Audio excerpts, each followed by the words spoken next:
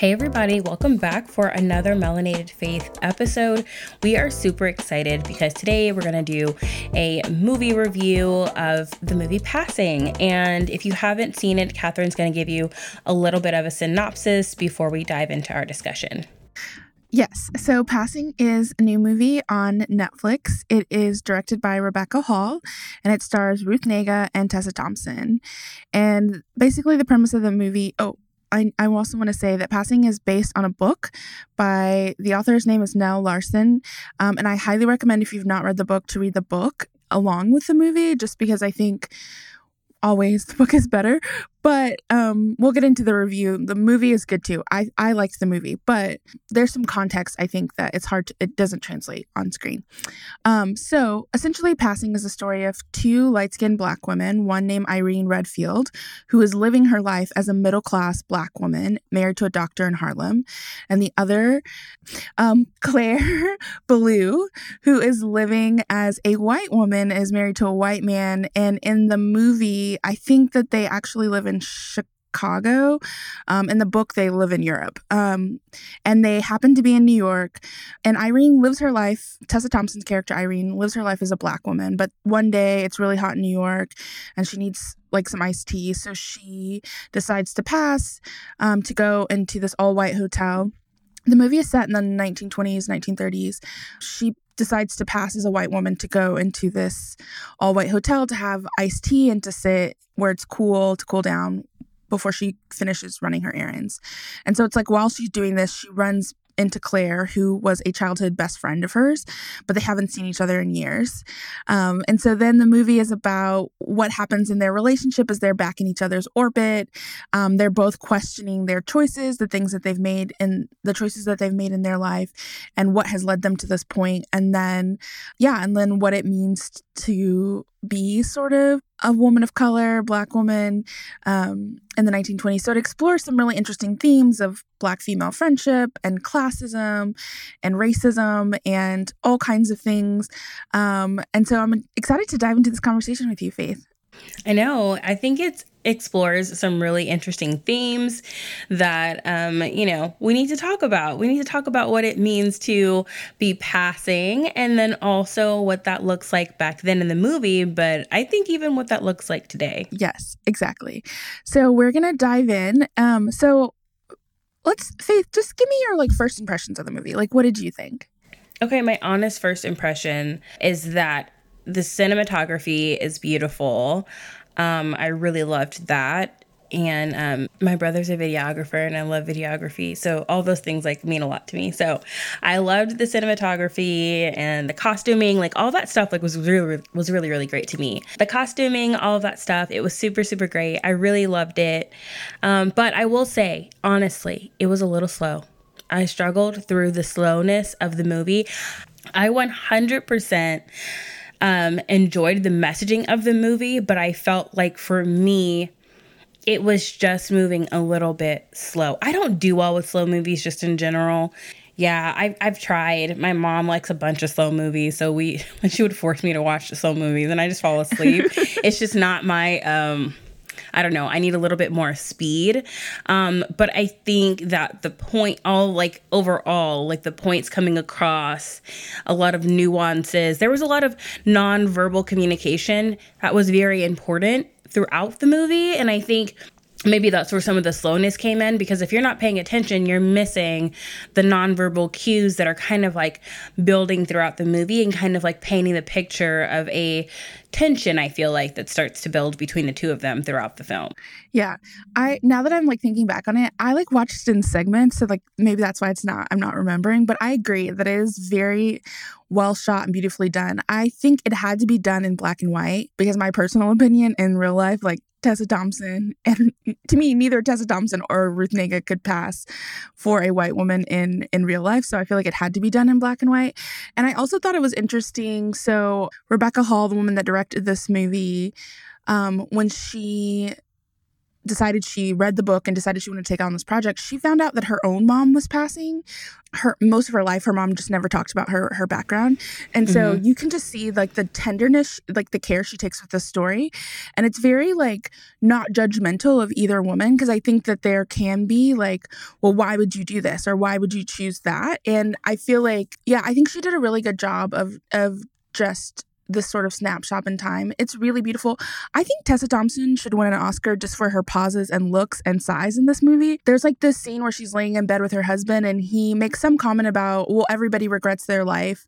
And she responds, like her words are, that's not true. I love my life. Her body language and her face say, no, I don't. And the way in which Tessa Thompson communicates both of those emotions as she's laying there in bed with her husband, sweetie, collect your things, because Yeah. Tessa Thompson was giving what she was supposed to give. And I also realized you're right. It's a lot of looking. It's a very silent movie. There's not a ton of dialogue. So you do have to like sit and really watch it, because you will miss things if you're not like, it's not like a movie. It's kind of like Minari.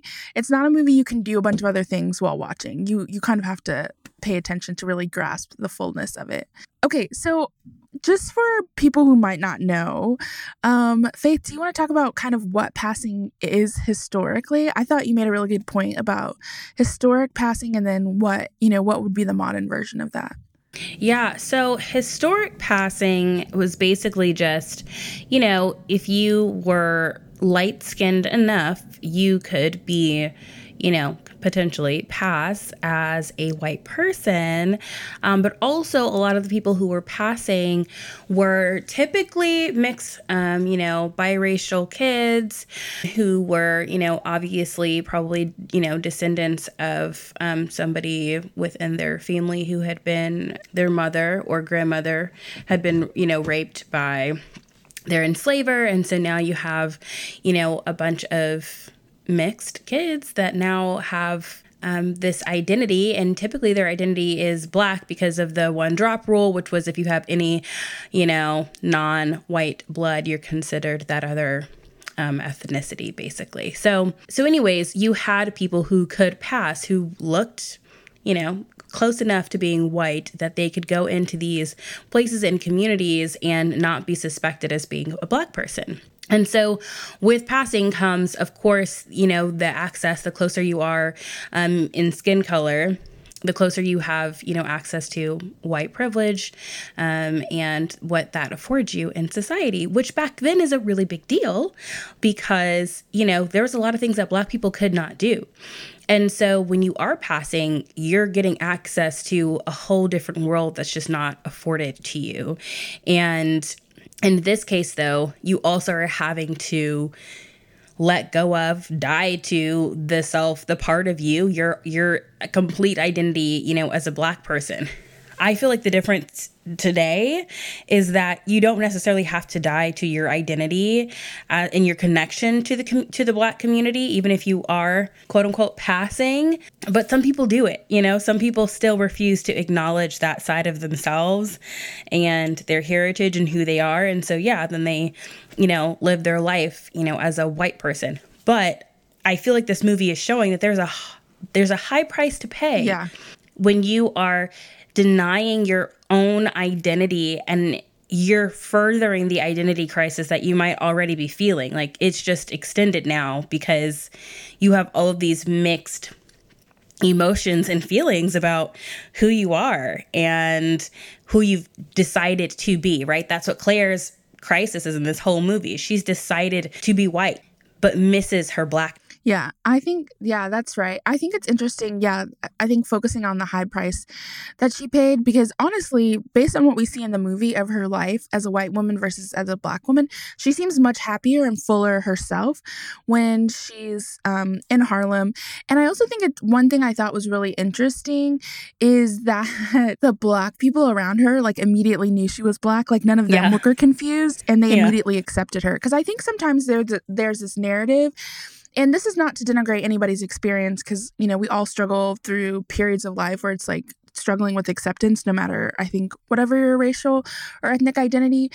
But But I think oftentimes there's this narrative of like, oh, you know, if you're light skinned, darker skinned Black people reject you. And in the movie, we don't see that. Like they're like, you know, and it becomes a source of like jealousy and frustration for Irene, because here she is, she's dedicated all this time and energy to this community. And then her friend comes in and she's just like the shiny new thing, you know, this, you know, it's almost like they're like so excited that she's they're like fawning over her that she would deign like to come back into the community. And so they're so excited to have her, even knowing like she is living her life as a white woman.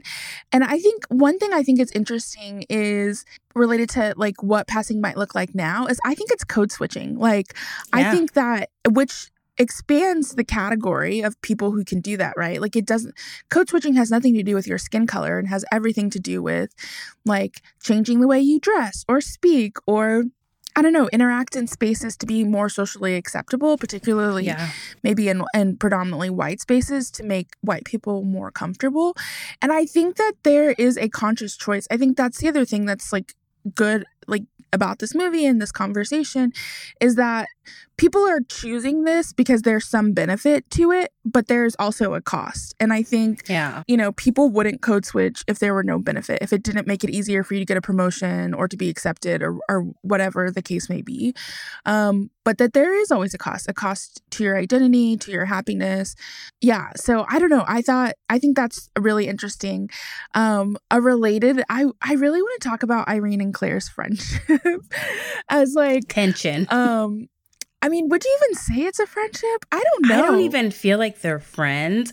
Because I feel like for Irene, because she was kind of like, I don't even want to see Claire again. Like, first of all, her husband is like super racist. Like, I'm sitting here trying not to like, you know, out her, you know, basically. And she's just so shook. Like, you're married to this racist person, you know, and you want to be my friend? Like, no, like, I don't want to, like, she doesn't even want to associate herself, right? Because that could bring danger to her or her family. So she's kind of like, no, thanks. And then Claire just kind of pops up and is like, forces this friendship and kind of like comes into her life and kind of like takes over.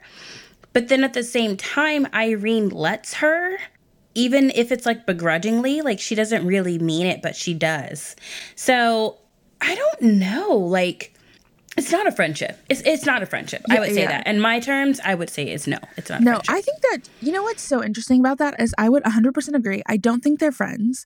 I think Claire wants to be friends. She is the needy person. She's popping up.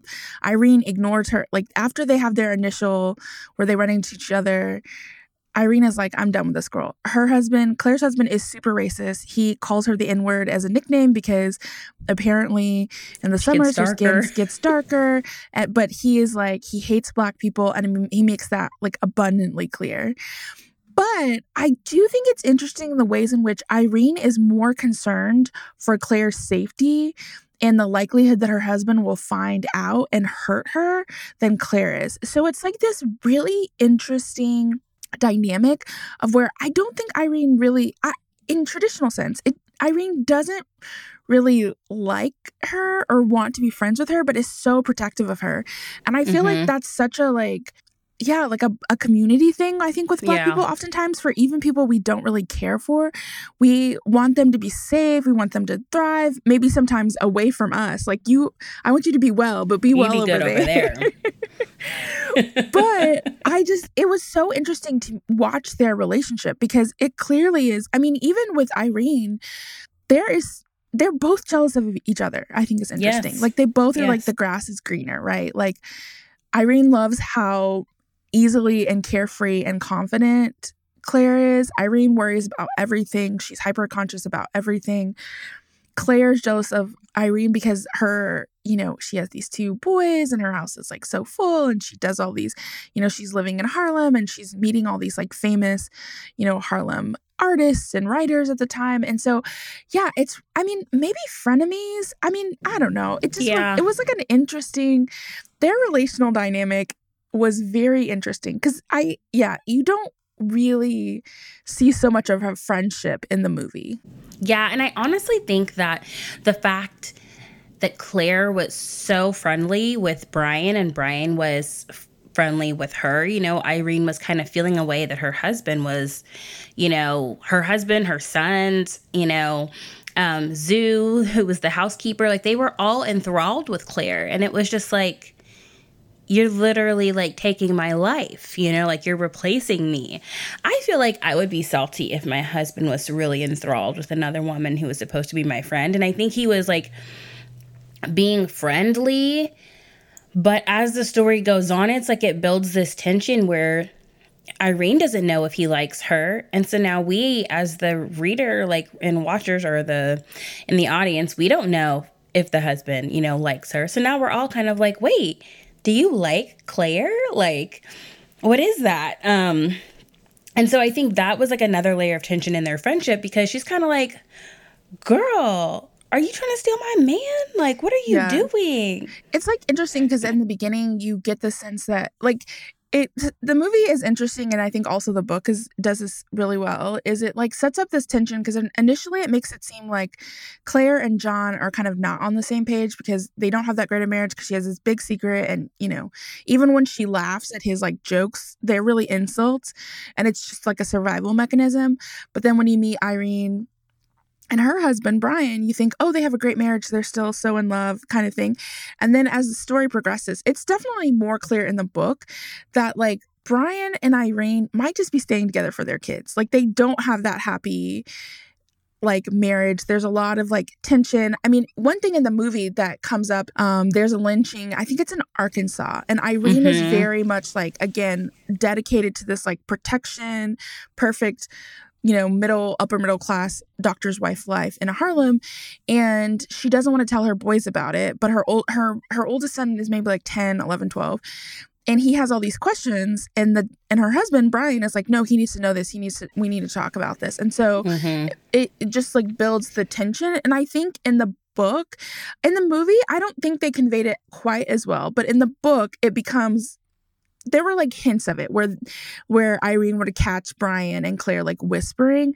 But I feel like in the book, it was just like much more explicit. Like she's not crazy. Like, yeah. I don't think it's not that Claire is trying to steal him, but Brian is definitely it. In the book, I feel like the idea is if Claire was to suggest an affair, Brian would be like, yes, if that makes sense. Yeah. Yeah. Where it's like, she's just being herself. And she's not trying to like steal him so much, but Brian is like, he's into her. The grass is greener. He's not that happy with Irene. They have a lot of tension and conflict. Because I think it's like, I just think that for Brian, I think it comes across that like Irene's carefulness and her dedicatedness to this constructing of this like perfect ideal, you know, I think the term that they used at the time was like a race man or a race woman, which is like you're a credit to your race, you know. And I feel like Irene is like very dedicated to this idea of being like a perfect Black woman, mother, wife, etc. And I think Brian is kind of like, you spend too much time in your head worrying about all these other things and people's opinions of you. You let people walk over you. You do all the, you know, these kinds of things. And I think he's frustrated with her. And I think the equivalent of in kind of a modern conversation is like Irene is very dedicated to respectability politics. Like she's very dedicated to this idea of what's respectable.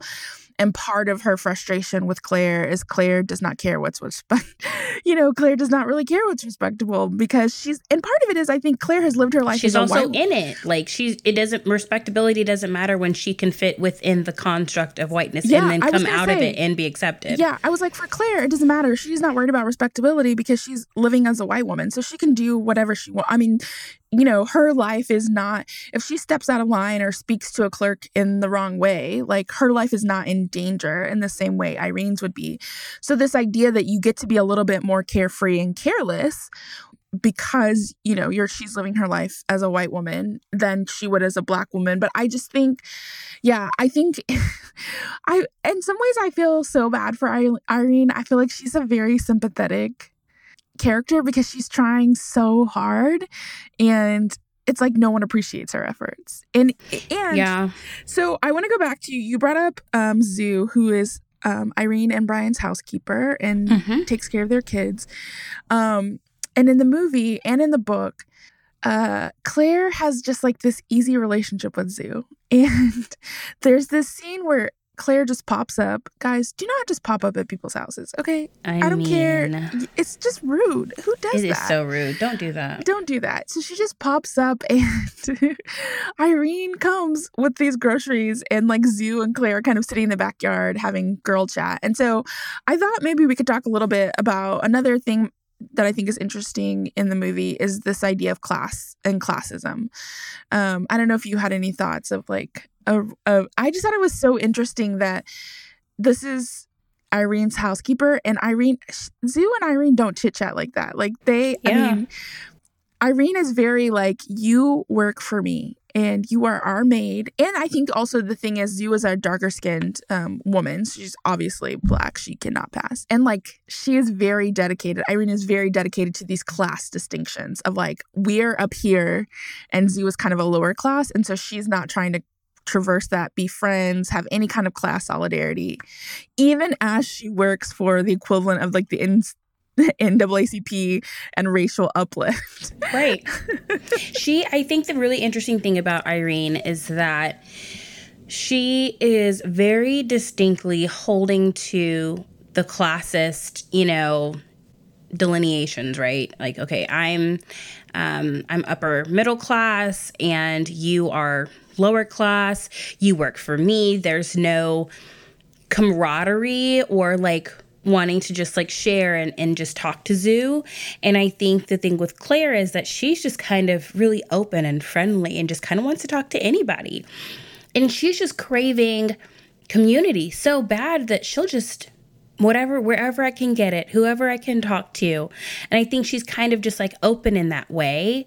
But it's kind of like Claire has this like childlike hunger for acceptance and community and people and all of this stuff because she's denied herself of it for so long. And it's kind of like, when you don't have like your favorite snack or your favorite something to eat and then you finally have access to it again and then you go ham. You want to have so much. You want to, you want to have it with this and that and you want to have it all the time. And I think for her, it's kind of like, I haven't had this community and however I can get it in whatever form, I want it. And so that's what she's doing. And I think she reminds me of one of those people that's like kind of not self-aware, like when you're really overstepping and you're doing too much, but they're not catching like the social cues, like, hey, could you like back up a little bit? I feel like that's Claire. She's just so excited to be around everybody that she's just not thinking about how she's kind of like stepping on Irene's toes. But Irene at the same time is really, I feel like, subconsciously enthralled with the way that Claire can move in and out of the white world. And she's intrigued by it and feels like, well, what if I was to do that? Like, could I really do that all the time? But because I think she holds herself to such an esteem and you see the classism that she upholds even in the Black community, that she's not willing to give up the esteem that she's built in the Black community and the status she has for whiteness, where she has no status at all, even if it's nice to pass. Yeah. I think, yes, Irene passes for convenience.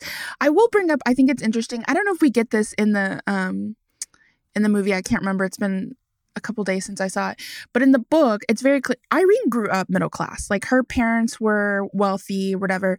Claire grew up lower class. So like she's married into a wealthy family. Like I think her dad was like a janitor and then her dad passes away and Claire is actually raised by white aunts once her dad passes away and she moves out of the neighborhood, which is why they haven't seen each other in such a long time.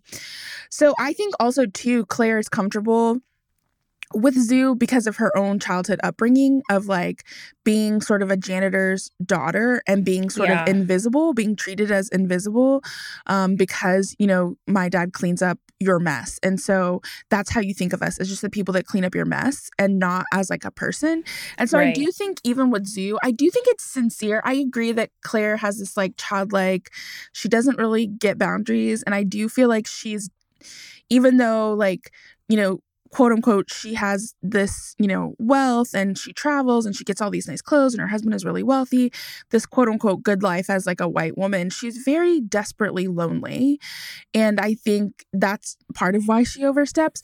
But I do think she is sincere in this kind of erasing of class boundaries, because she grew up like knowing like this is fake and everybody is a human being. And I just think even the way that they talk, the way that when in that scene I mentioned earlier, just the level of familiarity, like the language, it just felt like of most of the scenes in the movie, that felt like the most like a girlfriend chat, if that makes sense. Yeah.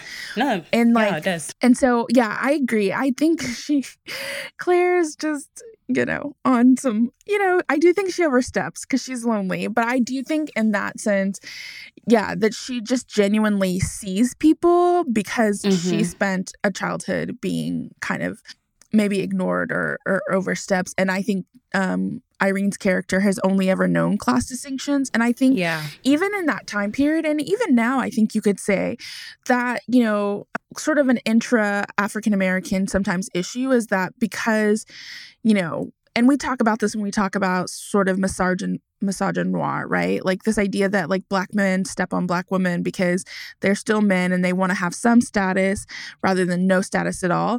I think sometimes with black women, it can be, I'm married to a doctor, or I'm middle class, or I'm upper middle class, or, I'm in this sorority or whatever, and using that as a denigration or separation from other black people, right? Or other black women, like, oh, she's ghetto, or like, she works at McDonald's, so like we're not the same class of people.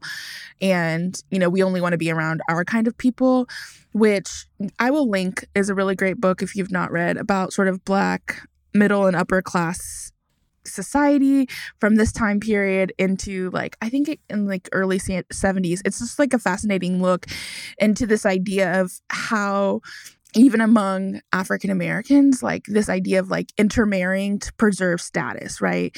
And it was very common for darker skinned black men to marry lighter skinned black women. And, you wanted to, marry a doctor. So it's like, you can't marry him. He's a teacher. So you're trying to like, so there's sort of this intra-racial caste or class system as well.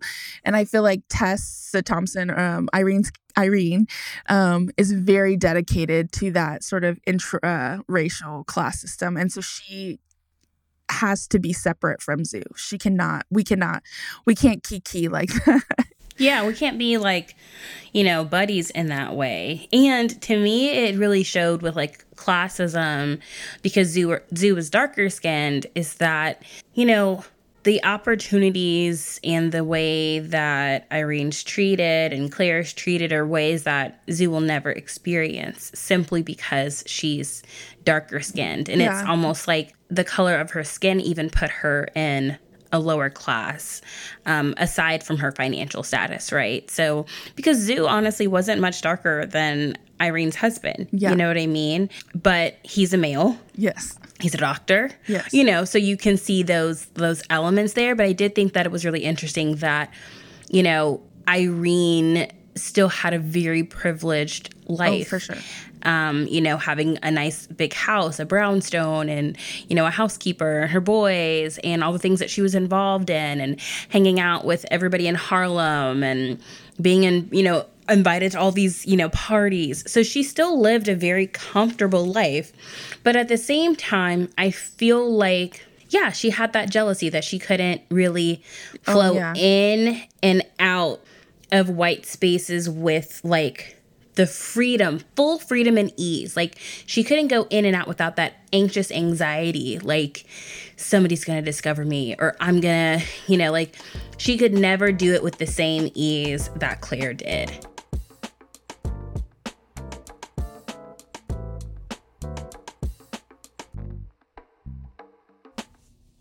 Hey y'all, okay, I want to talk to y'all about jewelry. You know how much I love jewelry. If you have seen any of the outfits that I have on, I'm guaranteed to have big earrings, usually a necklace, probably a gold chain. So I got hit up by some friends at Ana Luisa, ANALUISA, Ana Luisa, and they have incredible jewelry and gold chains. They also have earrings and rings and all those other things, but I love gold chains. So I have several from them, and I want you to check out some of their jewelry. It's super affordable. It starts off at $39. They have new collections released every Friday. But also, you can go on their website and get 20% off with our link. It's shop.analuisa.com/melanated, and you can get 20% off. So their pieces are incredible. You can get them starting at $39. And this is the sale time. So because of the holidays, run and get that sale, girl. Okay. Anyways, go check out the jewelry. If not for you, get it for somebody else as a gift. You will not regret it. I love every single piece that I have, and they're all amazing, super cute chain necklaces. You will be seeing me wearing them. And I want you to go check it out too. analuisa.com. Yeah, I was going to say, I think to your point, one place that I think that really comes out is when it comes to her youngest son and his education, because Claire talks about how her daughter, who is, white like her mother, is going to a fancy European boarding school, and she's learning all these things. And you can see the envy from Irene, and she kind of mentions it to her husband, and her husband is like, we are not sending our son to no European boarding school. And it's just even the differences, even with exactly what you said, the sort of privileged life that they lead, there's a difference in opportunity available to her sons as young African-American men than there would be to Claire's daughter as a young white woman in that time period. And so, yeah, I think that it comes out really clearly that even for all of their privilege, there are some things that they just can't do, even as, even as privileged, well-resourced Black people, which I think is interesting. Okay, so let's talk a little bit about the men of Passing and the misogyny. In addition to the racism, I mean, I think we have had a lot of conversations around just the kind of the unique racism, sexism nexus that Black women face, because you're both a woman and you're Black. And the dynamic between Claire and her husband, I think the dynamic between Irene and her husband, and then I think his name was Hugh, that famous Hugh. white author, who was in a couple of the party scenes and had some he was an interesting character, but I guarantee you, Black women, as you watch the movie, you know a Hugh. I was going to say, we have all met a Hugh. Yeah, we've all met one. you know a Hugh. You know him. Well, because in the movie, he's this very famous, celebrated author, and him and his wife, they're white, love to come down to Harlem and associate, and they kind of move freely in these Harlem circles, even as white people, because it's exciting to be near Black people, and they are, I think they would say they would consider themselves very enlightened and they woke-ish because they like spending time with Black people. But I'm trying to think, Hugh oversteps. He does not, essentially tells Irene he doesn't really like Claire, and it's because Claire won't cater to his idea of what a Black woman should be and won't give him the time of day and is not interested in him his escapade to sexually, hang out with. Yeah, I don't know. I feel like he's kind of was flirting with her and she wasn't giving him what he wanted. And so suddenly, she's bad, and he has no interest in her because she shouldn't have agency. It's kind of how dare you? Do you know who I am? Kind of attitude. And then, yeah, and it's just interesting to see how Claire reacts to Hugh versus how Claire is with her husband, because she has no problem putting Hugh in his place, but with her husband, because it's, that's kind of like life or death. I was gonna say it's dangerous. Her husband is a violent, angry racist, not kind of a mild racism. It is life or death. He's angry. He's bad. And, and here she is denying herself, agreeing with him. Yeah, I hate Black people too. Girl, So, I'd be scared of him too if I'm listening to somebody spew vile racist things that really relate to me, and then I'm over here agreeing with what he has to say, so that way he won't find out that I am the very thing he despises, right? So she has a lot more trepidation with her husband and a lot more fear.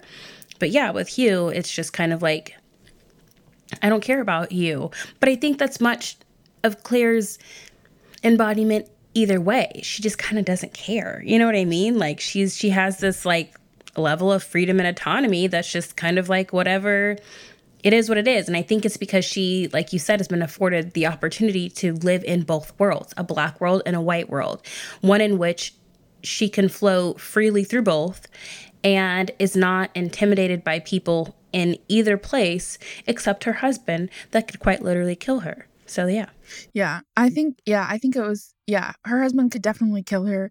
And it's like and it's interesting because it's like when you think about marriage and it's like, oh, this is a partnership, you're on my team.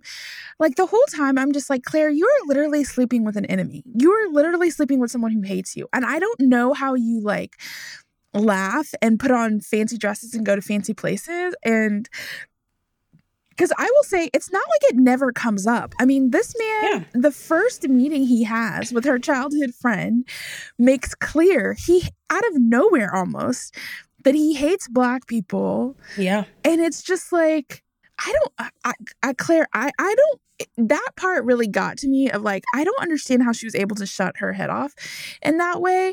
But I will say, as the movie goes on, it's interesting because there are consequences. Like this, we've talked about, they're passing, it's not without a cost.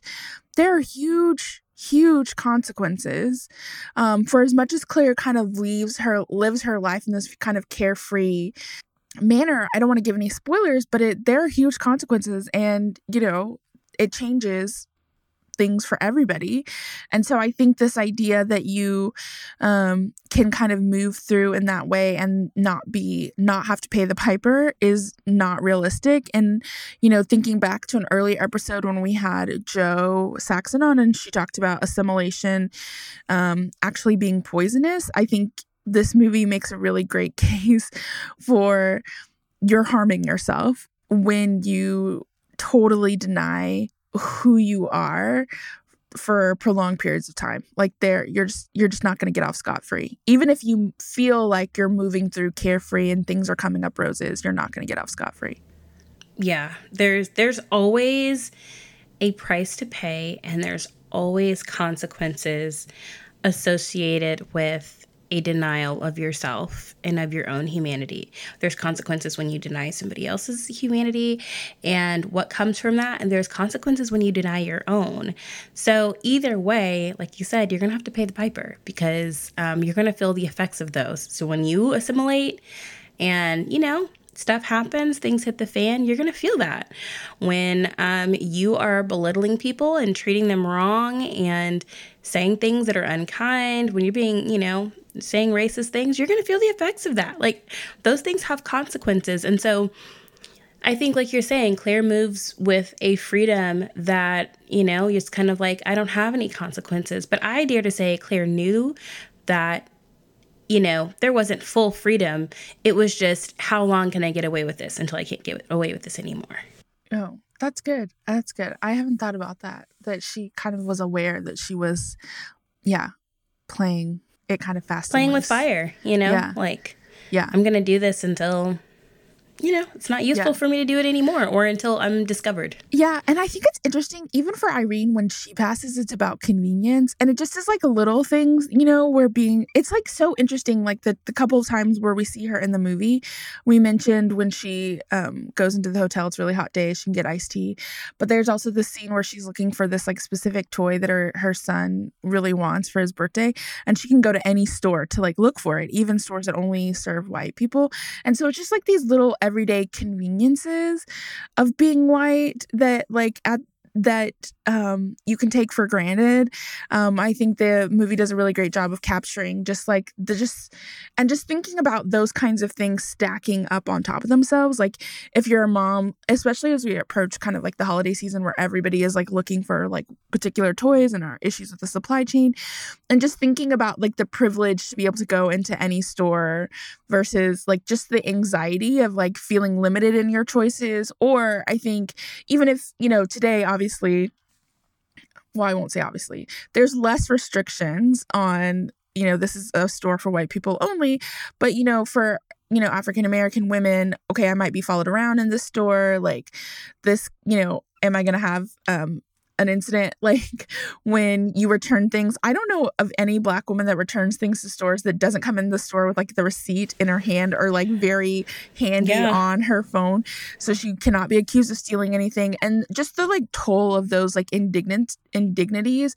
But I think also too, just like, yeah, you just don't think about those like little small things that you do or don't do where being white or Black matters. And I felt like the movie did a really great job of showing like the little things, the little benefits, even as it also examined the big cost. Okay, guys. Well, I hope that you will see Passing. But before we kind of close down the episode, so Faith, what do you think of the movie? Bless or mess?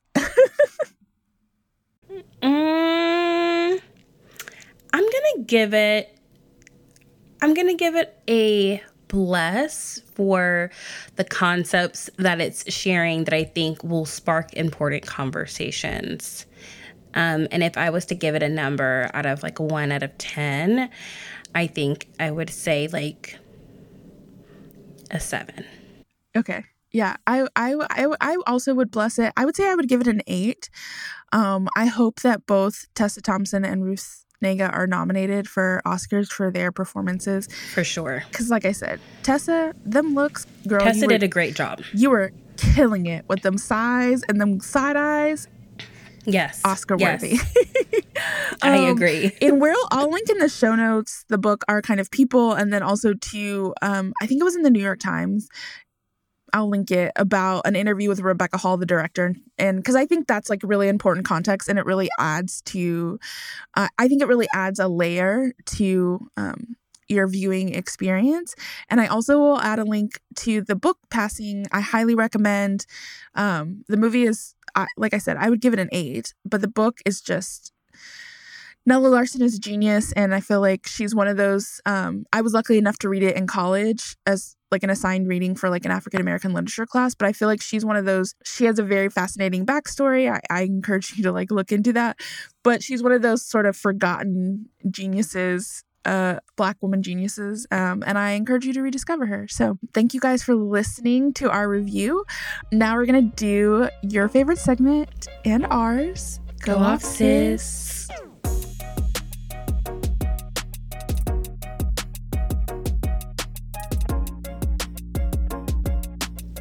Hey. Okay, well, there's so much to go off about.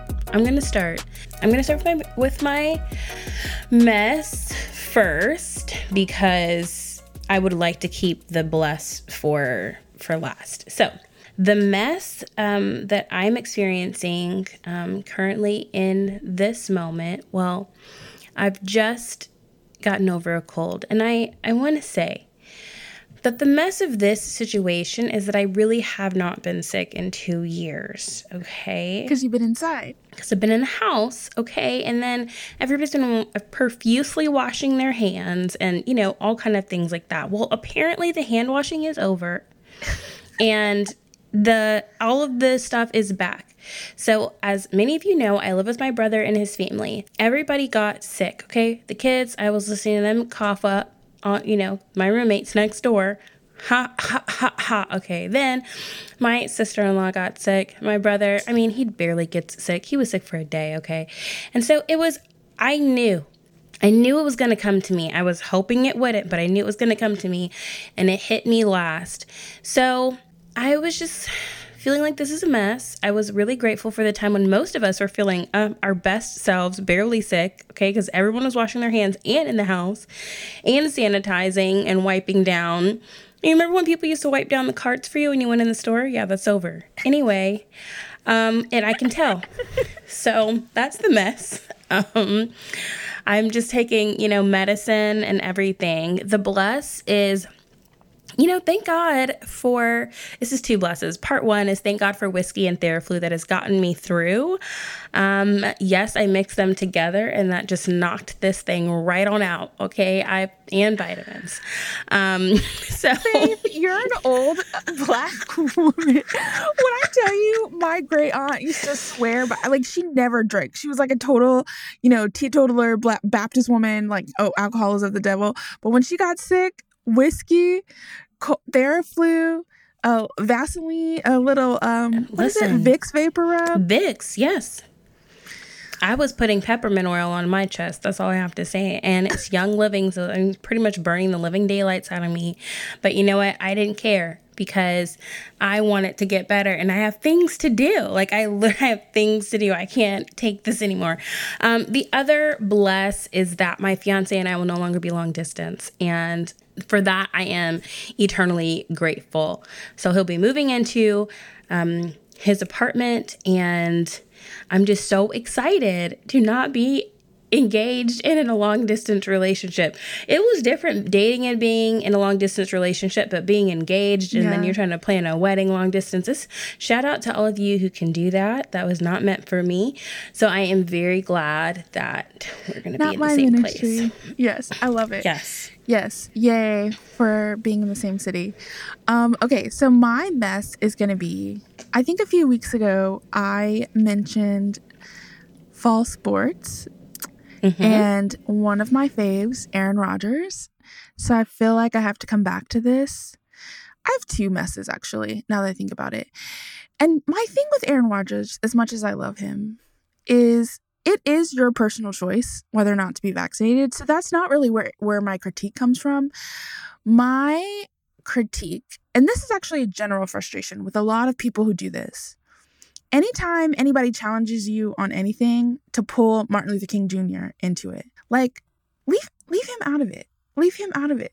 You know, like, it's just like to equate not being vaccinated with Black people not being able to sit at lunch counters, not being able to get jobs, having their houses and lives threatened and bombed. And as you're saying this, you're in your comfortable multi-million-dollar home, like, you only have to sit out 10 days and then you get to go back to do the thing that you love. Those situations are in no way equivalent. And I just feel like y'all are bringing Martin Luther King Jr. into a lot of things he has no business being in, does not want to be in. You know, we can play the Nene Leakes, now how am I in it sound effect, because Martin, let that man rest in peace. You know, if Reverend Bernice King is talking about it, okay. But for the rest of us, we need to pump our brakes, because I feel like we're just getting a little too fast and loose with Dr. King's name. So that's my mess. I mean, and she said it. She said, keep my dad's name out your mouth. Keep him out of your mouth. And my second mess is, you guys know I'm in Texas. This thing with Astroworld, it just is so upsetting to me. I love concerts. I love festivals. In my youth, I love festivals. Now, in my 30s, I need to have a seat. So I won't be doing that. I'm past the general admission stage. But y'all, some of my best memories of my 20s are going to music festivals like Coachella and ACL. And you just have no expectation that something like that would happen. And I just feel like there needs to be accountability all around. I think Travis Scott needs to reevaluate how he engages his audience. I think Live Nation, I think Houston Police Department and Fire Department, there's accountability for everyone. And I also want to say, in some of the videos that were going on online, to see people passing out and the people around them just be so callous and so absorbed in kind of their own enjoyment. I saw this one video where a guy was trying to rescue people, and he's pulling them into the VIP section, and this woman is yelling at him and pushing people back into the crowd because she's like, you're not supposed to be here. And I just want to say, guys, like, we are human beings to, like, help someone who's clearly in distress. So that was a mess. My bless is, we are going on our first family vacation in 2 years. Yeah, and it has been like a really challenging season for our family. And so I'm just really excited to it's just coming at a good time. For Thanksgiving, we're not going to have like a traditional Thanksgiving. We're just going to veg out and do nothing. And it's going to be awesome. And I'm really thrilled to have this opportunity to make memories with my family. So that is my bless. That's so good. Yeah. I love that for you. But I will be wiping. I'm not done with the Clorox wipes and the Lysol. Okay, we'll be wiping. I don't know. I will be wiping all these things down because I just don't know if anything's clean anymore. I don't know. So I don't know. I don't trust it. Take caution, okay? And if you need to, just go buy a little thing of whiskey. You know what? After this, I am like a firm believer. I mean, I knew it, but I'd never mixed whiskey and Theraflu, but I was desperate, okay? And then I just prayed. I mixed that thing together and prayed to God. It's like your brother and probably your niece and nephew probably bounced back up, but you got it and they had you down bad. Listen, I know. I'm like, come on, what is happening? So now even the kids, sometimes they have a little cough, and they go to school. So, kids are germ carriers. And so I'm around my niece and nephew all the time. So now when they cough, I'm like, please, like, I know you're like 2 and 4. You don't even know you barely know how to cover your mouth. But guys, I'm like, do I need to wear a mask? Like, I just don't want to get it. Like, I just do not want to get it. Like, I just overcame. Don't take me back down. Anyways, well, thanks guys for joining us for this review episode. We hope that you enjoyed it, and we'll definitely be posing a few questions about the movie in our Patreon group if you want to hop over there and write down some comments or thoughts of how you felt about the movie. We would love to hear from you and just to connect with you. And if you aren't on Patreon, you should definitely join us there because we are reviewing Insecure episode by episode, and we just posted a new review, and so we hope that you go and watch it and hang out with us. So Thanks for hanging out. Bye.